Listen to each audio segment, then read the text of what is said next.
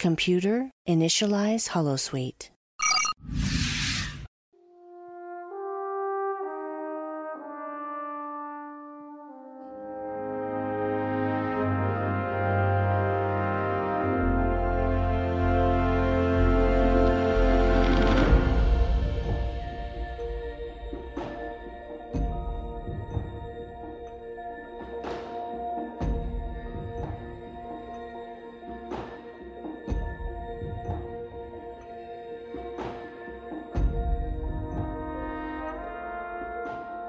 Welcome to The Expanse, a Star Trek Enterprise podcast. My name is Kyle West, and I'm joined by Chris Hill. Chris, say hello. Hello! Okay, so, why are we here this week? We're here to talk about Shockwave, Part 1, the Season 1 finale. We will be covering Part 2 next week on the show, so this week will just be about the first part, and looking forward to getting into it with you, Chris. Before that, Chris, how have you been? You know, what's new? Is anything new for you? Been doing alright. Was up for promotion, but they gave it to somebody else, but, Set phasers to kill. Set phasers to kill, man. There was something good that came out of this week, though. Okay. Found a TV guide from 2005, specifically February 20th through the 26th. And in it, it gave a little preview for the series finale of our much-beloved Enterprise. Okay, God, that mess of a finale. Hit us, man. Give us these words from 15, almost 16 years ago now, actually. All right, so on the front cover, it says Star Trek's hot finale details with an exclamation point. In case you happen to have said TV guide from 2005, it is on page 15. I would be amazed if we have listeners who also have this TV guide from 15 years ago. and if they do, they need to let us know which cover they have. If it's Dale Earnhardt Jr., Jeff Gordon, or Jimmy Johnson, because there was 3 covers that week. That's the question put out there then to the listeners. So it's titled, Star Trek Goes Out in a Blaze of Glory. Not even Captain Kirk could have saved Star Trek Enterprise. The UPN series will end its 4-year run May 13th due to a steep drop in viewers. Just 2.9 million this season. Quote from Rick Berman, and I don't think an appearance by William Shatner would have mattered. He'd been in talks with the Trek icon, hoping that a guest shot would lure lapsed Trekkies back. But the writing was on the wall last year when UPN moved us to Friday nights, and the network began skewing in a different direction. That would be towards young female viewers. You have Trip, you have Malcolm. Scott Bakula's still pretty good shirtless. He was muscular. He was toned back then. Which we'll kind of go into detail later on in this episode, I guess. Yeah. Berman promises that Enterprise will end with, quote, a little Valentine to all Trek fans. Word is, it will include Star Trek The Next Generation's Jonathan Frakes, Riker, and Marina Sirtis, Troy. It might be true, but I'm not telling, Berman says. I will say that the finale is surprising, something we've never done before, and it might involve people from another Star Trek show. Michael Logan was the writer from TV Guide. Well, it definitely was surprising. Yeah. I'll give him that. I'd forgotten all about the William Shatner links and rumours and stuff about trying to get him in for that 4th season. Gosh, it's like a blast from the past. Why have you still got that magazine, may I ask? It was actually because Dale Earnhardt Jr. was on the cover, and at the time I was really big into NASCAR. More so, actually, I'd say probably than Star Trek at the time. And Jr. was my favorite driver. Oh, so it's just by sheer coincidence that you've got this one that discusses the finale then. Wow, what's the chances of that? Gosh, well, thank you for that, Chris. Okay, before we get into the Season 1 finale, though, a little bit of business. Please do not forget to subscribe to this show if you haven't already. Thank you so much to everyone who already has. It's so easy, guys. For example, if you're listening on Apple Podcasts right now on your phone, you've just got to open up your phone, just on our podcast page, on your app, just hit that subscribe button. That's all you've got to do. And then you subscribe and you'll get notifications whenever we drop a new episode. So you never, ever forget. Please, if you get a chance as well, please just rate us. You don't even need to review us. You can just rate us. Where you see those stars or whatever it is on whatever app you're using, just hit the button for 5 stars, whatever it is. Just give us a nice, good ranking. It's good for our algorithms, and it will help us get seen by more and more people as we continue to grow this podcast in this new year. Do not forget as well that we are on Patreon. We'll run an ad for that later, but you can get early access to episodes, exclusive podcast episodes that we do not release on our general audience feed, and lots more. So please go to patreon.com/NX01 podcast and have a look and see if anything takes your fancy there. For those who are already subscribed to us on Patreon, just a massive, massive thank you to you. Your support makes it all worthwhile for us, and we've really enjoyed the conversations that we have privately with each of you as well. So thank you so much. Okay, it's time to talk Shockwave. Part 1. Gosh, I remember watching this back in the day, Yeah. So I'm going to quickly go into a plot description of the episode, and then I'm going to start hitting you with some questions about it. All right. So the very basic events of the episode are that the Enterprise are visiting, I think, like a mining facility or something on a... Yeah, mining colony. Yeah, on a planet. They go down to visit it. Whilst they're on the way, talking casually about just the society down there, a matriarchal society, I believe. There's a big explosion. The shuttle pod is rocked, and we cut to outside the shuttle pod where we see the planet basically burning up. As if it's been hit by a nuke or something. It is just, It's gone. And then we hit the credits. We come back. We find out that all 3,600 people on the mining colony are dead. There is nothing there. So everyone that was there just died in an instant. I'm guessing there was families and stuff there as well. Children were lost and everything. It looks like it was Enterprise's fault. Reed is adamant that certain valves and all this stuff were closed, but Archer seems to not believe him. Archer's taking it really bad. Starfleet call him back. So it looks like the mission has been scrapped, basically, from the sounds of it, until Archer receives a visit from a character thought dead earlier in the season. Crewman Daniels makes a return. Dun, dun, dun. Exactly, because we thought he'd been blown to pieces. Or maybe he still was, we don't know. We never got an answer to that, actually. So yeah, we find out actually it was a Suliban that did it, and they were trying to frame the Enterprise. So Archer's on a mission to prove their innocence and keep the mission alive. So they go to a Suliban ship with information that Daniels gave them, found the proof that it wasn't the Enterprise that would keep the Vulcans and Starfleet happy enough to let the Enterprise mission continue and keep the timeline intact.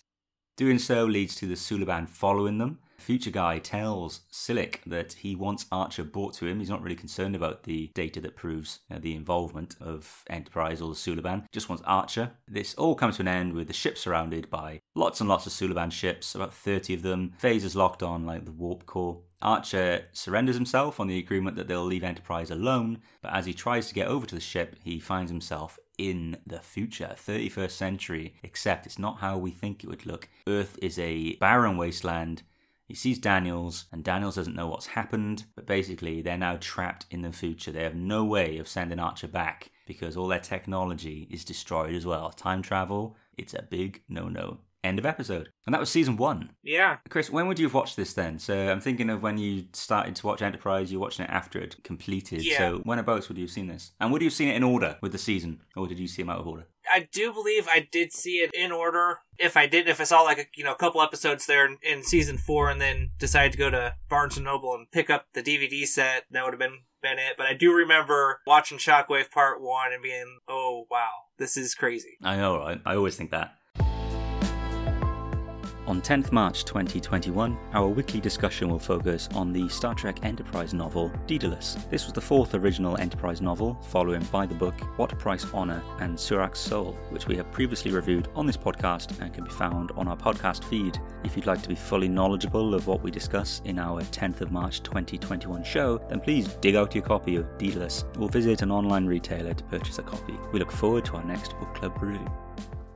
So let's talk about your first thoughts on the teaser, which for anyone who doesn't understand the lingo, the teaser is the bit before the credits where we saw the destruction of the mining colony. I mean, did you go into this blind, no spoilers? So were you thinking like, oh my god, what the hell has happened? Yeah, and I was trying to figure it out the same way the crew was. Like, okay, Reed usually isn't, adamant unless he actually did what he said. Yeah. So something's up, and then when it was revealed that it was the Suliban that did it, spoiler by the way, that was just kind of a bit mind-blowing there. Did it ever cross your mind before that reveal that it could be temporal Cold War related? Or was it just so far removed from your mind that you never considered it? At that point, first watching through it, I think it was a little bit removed. Yeah. Don't remember if I'd heard if they'd gotten to the Romulan War or not, so I was thinking maybe this is where they were kind of kicking it in. Ah, right, yeah, okay. Yeah. Well, we would get a mention of them in the next episode. Yes. So you kind of had the right vibe going on. I cannot remember my first reactions to it, but I can tell you now that when I watch that teaser now, I'm still almost in shock at the destruction and the death toll that we see in that teaser. Just out of nowhere, boom, 3,600 people dead. And it was during such a casual conversation on the shuttle pod as well. We talked a couple of weeks ago about 9/11. Mm-hmm. And Enterprise was, whether it was intended or not, became a response to 9/11. And I kind of take that sequence there of, and it can be applied to any situation where an attack happens, but where just your casual daily life is taking place, you're just having a normal conversation, and then disaster strikes, and just people are just dead straight away, and lives get turned upside down, really, for those on the ship. They thought the mission was over. Hoshi was talking about going back to teach in Brazil, so I kind of look at it like that I think they nailed it, of just how disaster strike. There was no warning for this, and yet we saw one of the biggest instantaneous massacres we've seen in Star Trek at that point. Yeah. And, just to happen right there and then. So even now I'm shocked by it, and I think the special effects, the computer-generated effects, are brilliant for that shot of the planet basically burning up. I mean, I don't remember if it ever crossed my mind that it could be temporal Cold War. Maybe I would probably seen a trailer, and I imagine the trailers probably gave away the attack on the Sulaban ship. So yeah, I imagine that I probably was aware of that side of things. Was it a no-brainer that the temporal Cold War would, or maybe should, have been the focus of the season finale, though? So even if it wasn't in your head that it could be temporal Cold War, looking back, are you thinking, well, of course it was going to be temporal Cold War. That was the main storyline. That's kind of how they started it, by setting it up and everything. Yeah, I think the temporal Cold War was only dipped into every now and then. Even the first season, which sort of did more with it than any other season. I think it was always going to be the closing story. We hadn't really seen much on it beyond Cold Front, which had about half a season before this. And we'd seen the Sulaban and stuff since, but we'd had mentions of the Sulaban in the previous episode, 2 Days and 2 Nights. You can check out our audio commentary of that on our podcast feed, if you haven't listened to it already, guys. So yeah, I think it was a no-brainer that we were going to see something with the temporal Cold War. I don't think we really got the information about the temporal Cold War that we would have liked, though. We didn't really find out anything more. We found out some more in the next episode, but we'll talk about that next week. Now, I want to talk about reactions to the situation, because we saw Archer playing the blame game a little bit when they were in sickbay immediately after, and even in scenes after that. T'Pol was the one trying to sort of keep people, I guess, emotionally in control, wanting to calm the situation down. What's happened. We need to just take stock of the situation now. But Archer was accusing of Reed, I thought, and he's having a bit of a temper tantrum. So was it a lack of leadership from Archer when it mattered most? When he was needed to be the leader, did he fail in that moment? Because Admiral Forrest warns him about this as well later on. He says, you can't let this get you down. Your crew are going to be looking to you for how they need to behave, so, don't let them down. Do we think until he knows that Enterprise wasn't responsible, that actually Archer was dealing very badly as a leader? Yeah, I think so. He was kind of letting things get to him probably a little more than he should have. But then again, it is kind of understandable, this has basically been 2 generations' life's work, and it's about to go down the drain. He's wanting to rule out, the human error, but he's going about it the wrong way. Yeah, there's a context to his reaction which isn't in the script, but is there under the surface. Like you said, it's 2 generations of work have gone into this mission. He knows the mission is going to be scrapped based off of this. He knew it straight away, and I think, he said the weight of that was on him. But at the same time, that's for in private. I don't think he can be behaving like that in front of people. Yeah. We saw Malcolm snapping back at him, and Archer made some little digs at Malcolm as well later on the bridge. So, Archer, he wanted to point his finger at someone. Yeah. It wasn't even like Archer wanted to blame himself. and the crew, he wanted someone specifically that he could pin it on. Because even when they were looking at logs and stuff, it was that Reed told them that something was closed. It was read this, read that. And even DePaul's having to say, well, the logs say that these things were completely functional. So she's having to sort of calm him down. But I think it hits home why Archer's such a good captain is that he is the most human of all our captains. And by human, I mean 21st century human that we are now. He's the one closest to us. Even Kirk was, I think, at least in the TV show, I think Kirk was a version of humanity that we aren't quite now. I just think he had a history to him that made him a different man. I think movie Kirk is different. They grounded him and they stripped him back a bit more, reading glasses, things like that. But Archer's the one who can have temper tantrums and all these things. I just think it was a shame. But to be fair to him, though, he did pull it together, didn't he? Mm-hmm. So a question about Daniels. I mean, we saw him back. We will never know how, unless Discovery shocks us or Lower Decks or something with some kind of explanation as to how it happened. Yeah. When I was watching this time, it occurred to me that we actually, off the top of my head, please correct me if I'm wrong, but I don't think we ever see Daniels on the Enterprise again after Cold Front. I don't think. Apart from Stormfront. Yeah. When he comes back and he's all twisted and stuff, but that's in the past. The ship is in the past when that happens. So we never see Daniels on the NX-01 again, I think, in the period the Enterprise takes place, 2151 to 2055. So we don't really know what happened to him when he got shot and killed, so to speak. But do we think something happened there that meant that Daniels was not able to go back to the Enterprise? Like, whatever happened to him made the Enterprise a zone that he couldn't visit anymore? Because wouldn't he go back and take his tech out of there? Yeah, I guess unless, quote unquote, dying in a time period where you're at, is something that violates the temporal accords or whoever's directing the temporal agency with the Federation, you would think that they'd at least want to send the person back to grab all of the tech. Exactly. So there's got to be something that stopped that. And if you think about this episode, Daniels, when he goes back, goes to a day before Klang's arrival on Earth in Archer's apartment. And I think when we see Daniels next after the Shockwave story, I believe it's at the we see him on like the Enterprise J. We see him at the signing of the Federation Charters in 2161. We don't see him in the normal time period on Enterprise. So I started to think that, intentional or not by the writers, maybe it meant that whatever that getting broken into pieces thing was with him, maybe that prevented him from going back onto the Enterprise. Maybe it became a hotspot that he couldn't visit anymore. I don't know. It seems a bit peculiar to me. And we never got the rules, did we? We never found out rules. No. Here's one question about that apartment scene then. Obviously, Archer does ask, where's Archer? If I'm in Archer from a year ago, whatever it is, where's he now? We get some BS explanation from Daniels about it. But a question about Porthos. Was that Porthos from the past? Or was that present day, so to speak, Porthos for Archer that had gone back as well? So which Porthos was Archer stroking at the start of that? Was it, I don't know. This is a deep question, man. I know. I wasn't quite prepared for it. I want to know, did he time travel? Well, let's just say for the sake of argument, Daniels couldn't pinpoint, exactly one person. He could just only do a room. So he took Porthos with him, with Archer.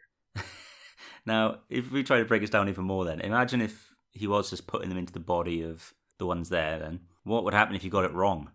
And he accidentally had Archer go into Porthos's body and Porthos into the body of Archer. We could have had a whole other dilemma going on then. Yeah, I mean, we could be crossing streams too because it'd be a quantum leap thing. Yeah, it would be. It'd be the crossover, the proper crossover we were waiting for. Let's have Colonel Grat show up and then we'll be sorted. I don't know if Porthos did travel back because he didn't look too puzzled by the situation that was unfolding. So I'm not sure what to make of it with old Porthos. I'm going to go with your thing. We'll say it was Porthos. He also time traveled. Yeah. First dog to time travel in Star Trek that we know of. We'll stick to that.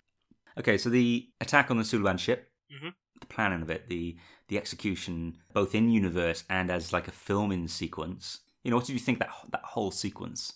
I did enjoy it. it kind of showed us exactly kind of what sort of a mission would look like there on the Enterprise on any given day, even though we haven't really seen any other scenes really like that, I think, either before or since.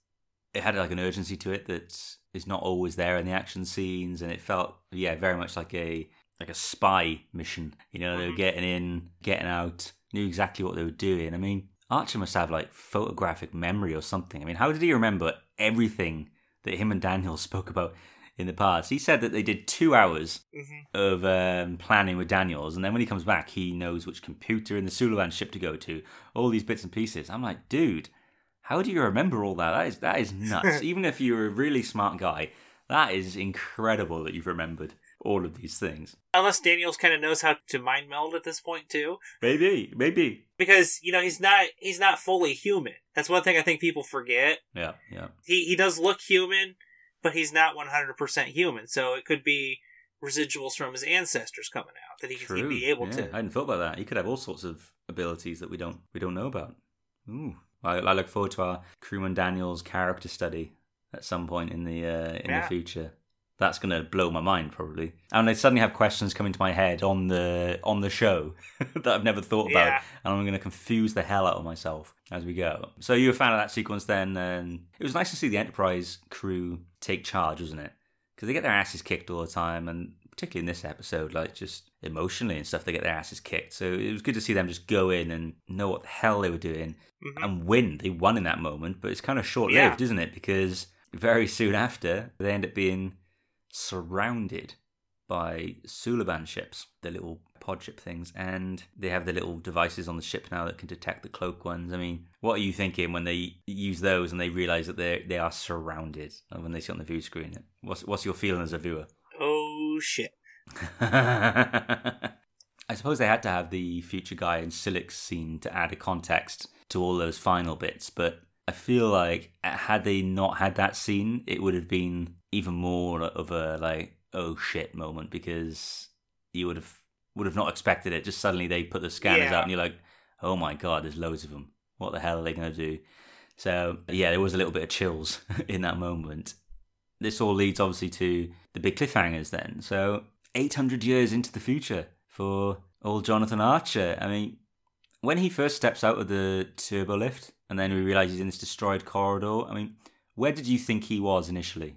I thought somehow he got transported back to the colony at first. Okay. Oh, wow. Okay. Right. Then I worked it out and I was like, oh crap. Oh, shit. It's all gone wrong. I can't remember what I thought at the time. I think I thought he was on the Enterprise still, but had gone forward some way. Yeah. So I thought there was time travel involved. I thought maybe he just flashed forward to a point where maybe just after the attack, and the ship had been left battered and bruised. I don't think it occurred to me straight away that Daniels would have pulled him out, because Daniels was such a small part of the episode. You kind of forget that he's there actively working in the background doing things. Yeah. When he did realise that he's on Earth and Daniels is shocked and such and all this destruction, I mean, what are you thinking at that moment? First off, do you like cliffhanger endings to a season? If it's a show I'm watching straight through, like for the first time, I mean, I don't really get to experience the cliffhanger. However, at the time when I'd seen,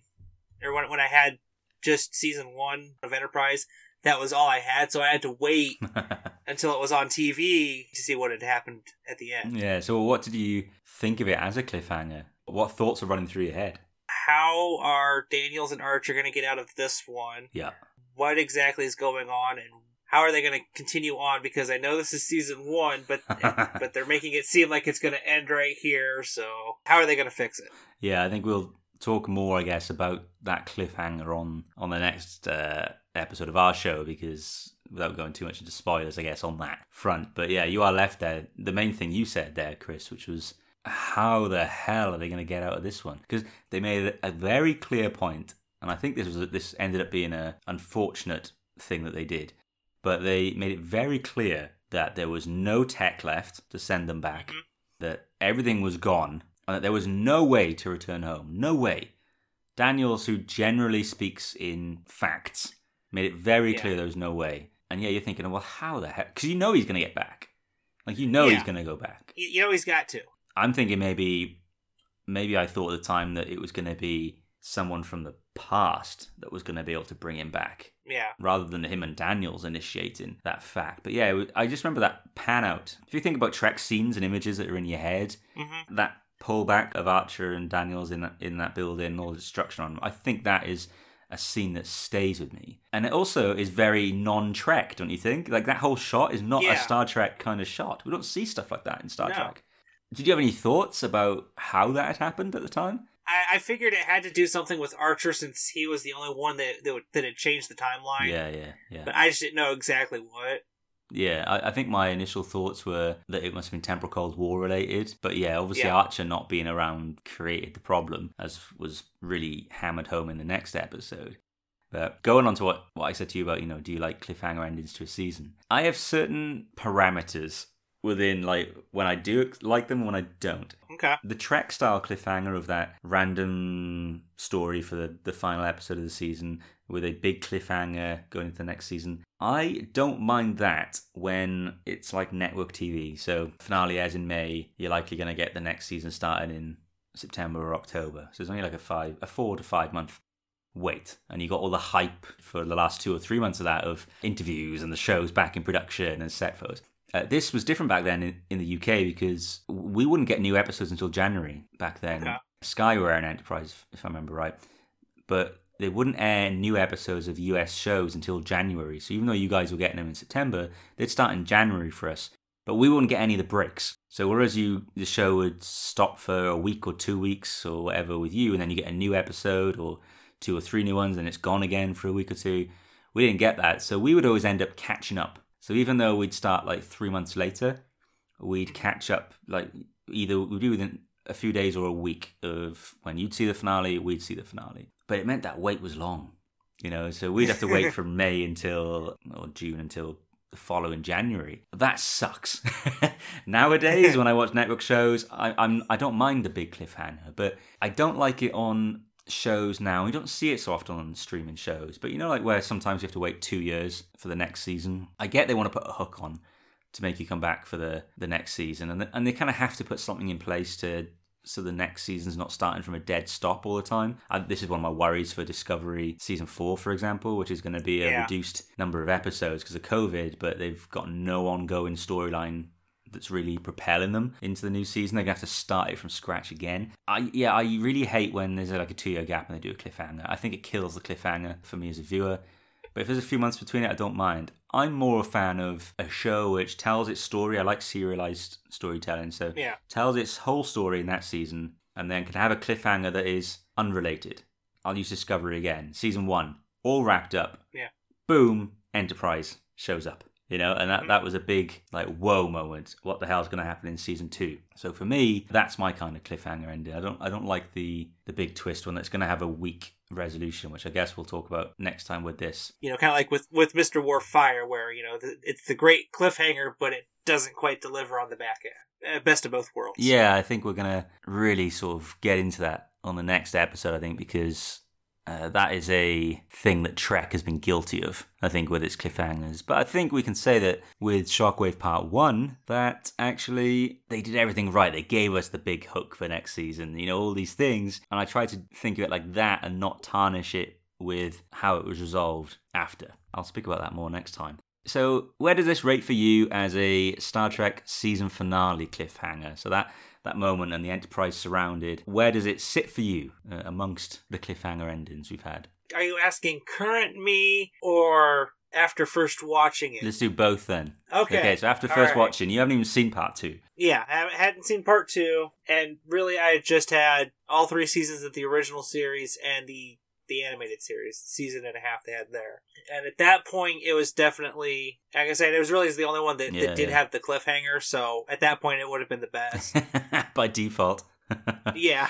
But since then, for me, I think that the best cliffhanger between seasons is the end of Discovery Season 1. I've got this one just below it. You're biased then on that one, though. But yeah, that came out of nowhere, didn't it, that cliffhanger? Yeah. Which was great. Oh, wow, so this is like sitting number 2 for you, basically, then. Yeah, and then probably best of both worlds. This cliffhanger gets kind of forgotten about, I think. This was a real, holy shit, what the hell? How are we going to get out of this moment, and I think it's lost in Trek. Maybe it's because, Enterprise wasn't seen by as many eyes, and now when people are finding it, they're watching the whole thing in one go, so they don't really get the shock and the weight that everyone had at the time to resolve the cliffhanger.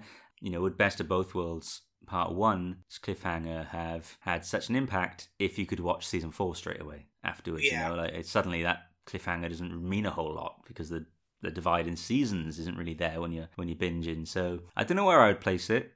It's one of the big ones. Mm-hmm. I think DS9 did a few that really, really got me, thinking for the rest of the year, for what's going to come. The end of season 5. Yeah. When he'd left his baseball and that there on the station when they were abandoning and things like that. Those kind of cliffhangers, they weren't huge, jaw-dropping, oh my God, cliffhangers, but that was like a holy crap, it's going to kick off next season, I can't wait. Mm-hmm. A very modern day kind of cliffhanger, actually, those DS9 ones. But for jaw-dropping cliffhangers, this must probably be up there for me with...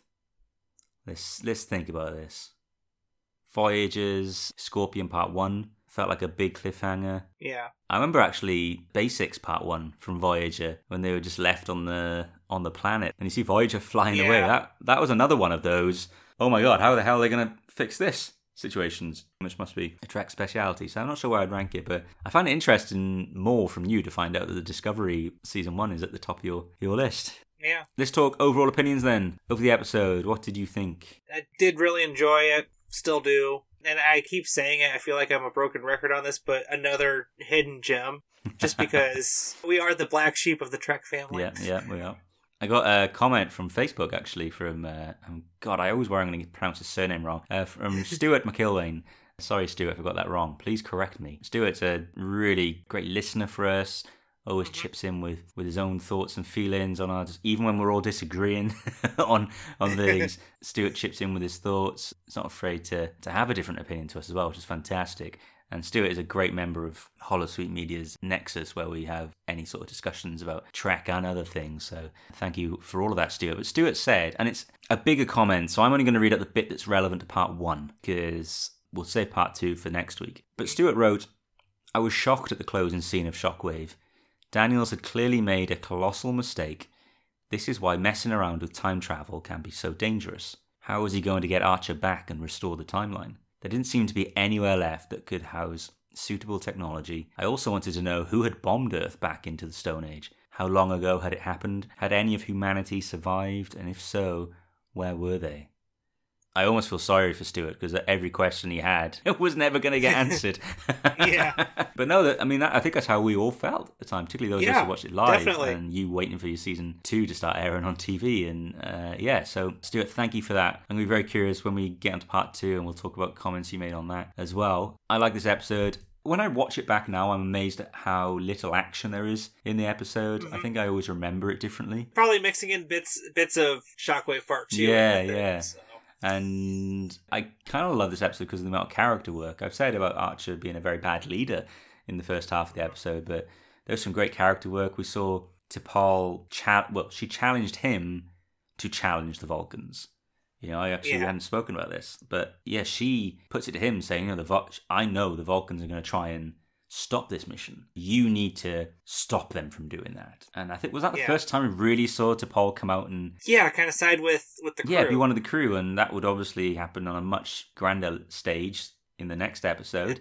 Yeah. But we started to see real indication that T'Pol was one of them and not part of the Vulcan High Command. And so the amount of character work that goes on here, I thought was great. Reed worrying about, well, he wasn't worried. He was adamant that they hadn't done anything wrong. But seeing that side of Reed, and Travis and Hoshi talking about going back home. And what they were going to do. Yeah, and they're going to stick up for Archer all the way. I guess the episode was trying to hammer to us that it was Archer's reputation that was going to be in tatters. Taking the biggest hit. Yeah, everyone else was going to carry on as normal.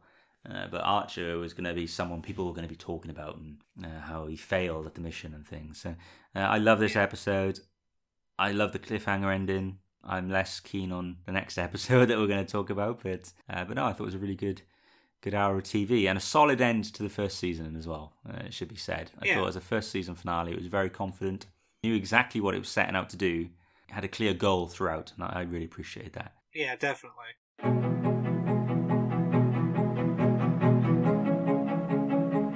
If you enjoy listening to The Expanse, a Star Trek Enterprise podcast every week, then please consider supporting our show by becoming a patron. Visit our Patreon page at www.patreon.com/NX01podcast. There you can view our subscription tiers. Some of the benefits of becoming a patron include early access to our episodes, bonus episodes, and so much more. Your support helps us continue to maintain and exceed the high level of quality that you have come to expect from this show. To all of our existing patrons, we appreciate you and your generosity so much. And to those of you considering joining us, we would be so thankful to welcome you into our group of patrons. Again, visit patreon.com/NX01podcast for more details. You will also be able to find the website link in the details of this podcast episode.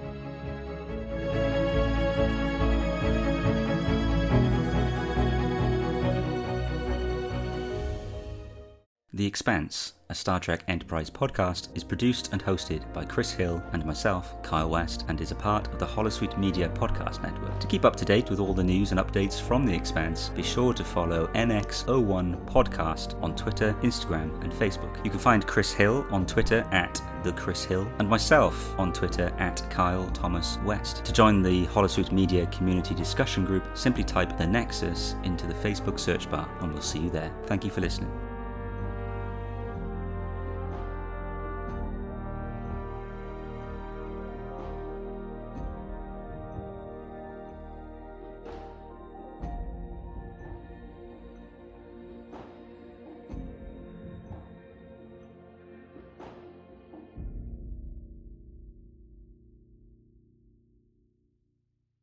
This show is brought to you by Holosuite Media. Computer, list other available Holosuite Media programs. Loading Holosuite Preview Program 4, The Janeway, a Star Trek Voyager podcast. So we jump to the ready room, and even though they're likely alone in there, the aspect ratio has them, basically standing inside of each other. Why are they so close and whispering in the ready room? It's like, I think there's no one else is in there. The doors are closed. You don't have to be right on top of each other, folks. I think they literally were just had a three-way and then came out of it. It's like, now we better talk business. Because as they're speaking, their bodies are pressed up against one another. Except pretty much. It was just really weird to watch. Loading Holosuite Preview Program 4, Random Trek Review, a Star Trek review podcast. Okay, well, it's one of those things where, you would expect, as medical history gets better and everything, life expectancy gets longer, just like we've experienced in our own kind of world and planet, right? It's way better now than it was 50 years ago versus 100 versus 200, so. Versus 5,000 years ago, where you'd be lucky to live to, 30? Yeah, exactly. We'd already be done and dusted, my friend. Well, or we'd be super old. Right, we'd be like the village elders. Loading Holosuite Preview Program 4, Ladies Trek Library, a podcast by women with a passion for Star Trek books. The author of this book, Dana Kramer Rolls, this is the only Star Trek book she's ever written, which would explain why I've never read anything from her before. Yeah, I heard that she did write some other sci-fi books, but no other Star Trek. Yeah. And she does seem like she's a fan. It seems, from the way she handled the characters, I would say she is a fan of Star Trek. Yeah, I definitely got the feeling that she was a fan and knew the characters. She has a PhD in folklore and history of religions. Cool. So that makes sense. Computer, deactivate Holosuite.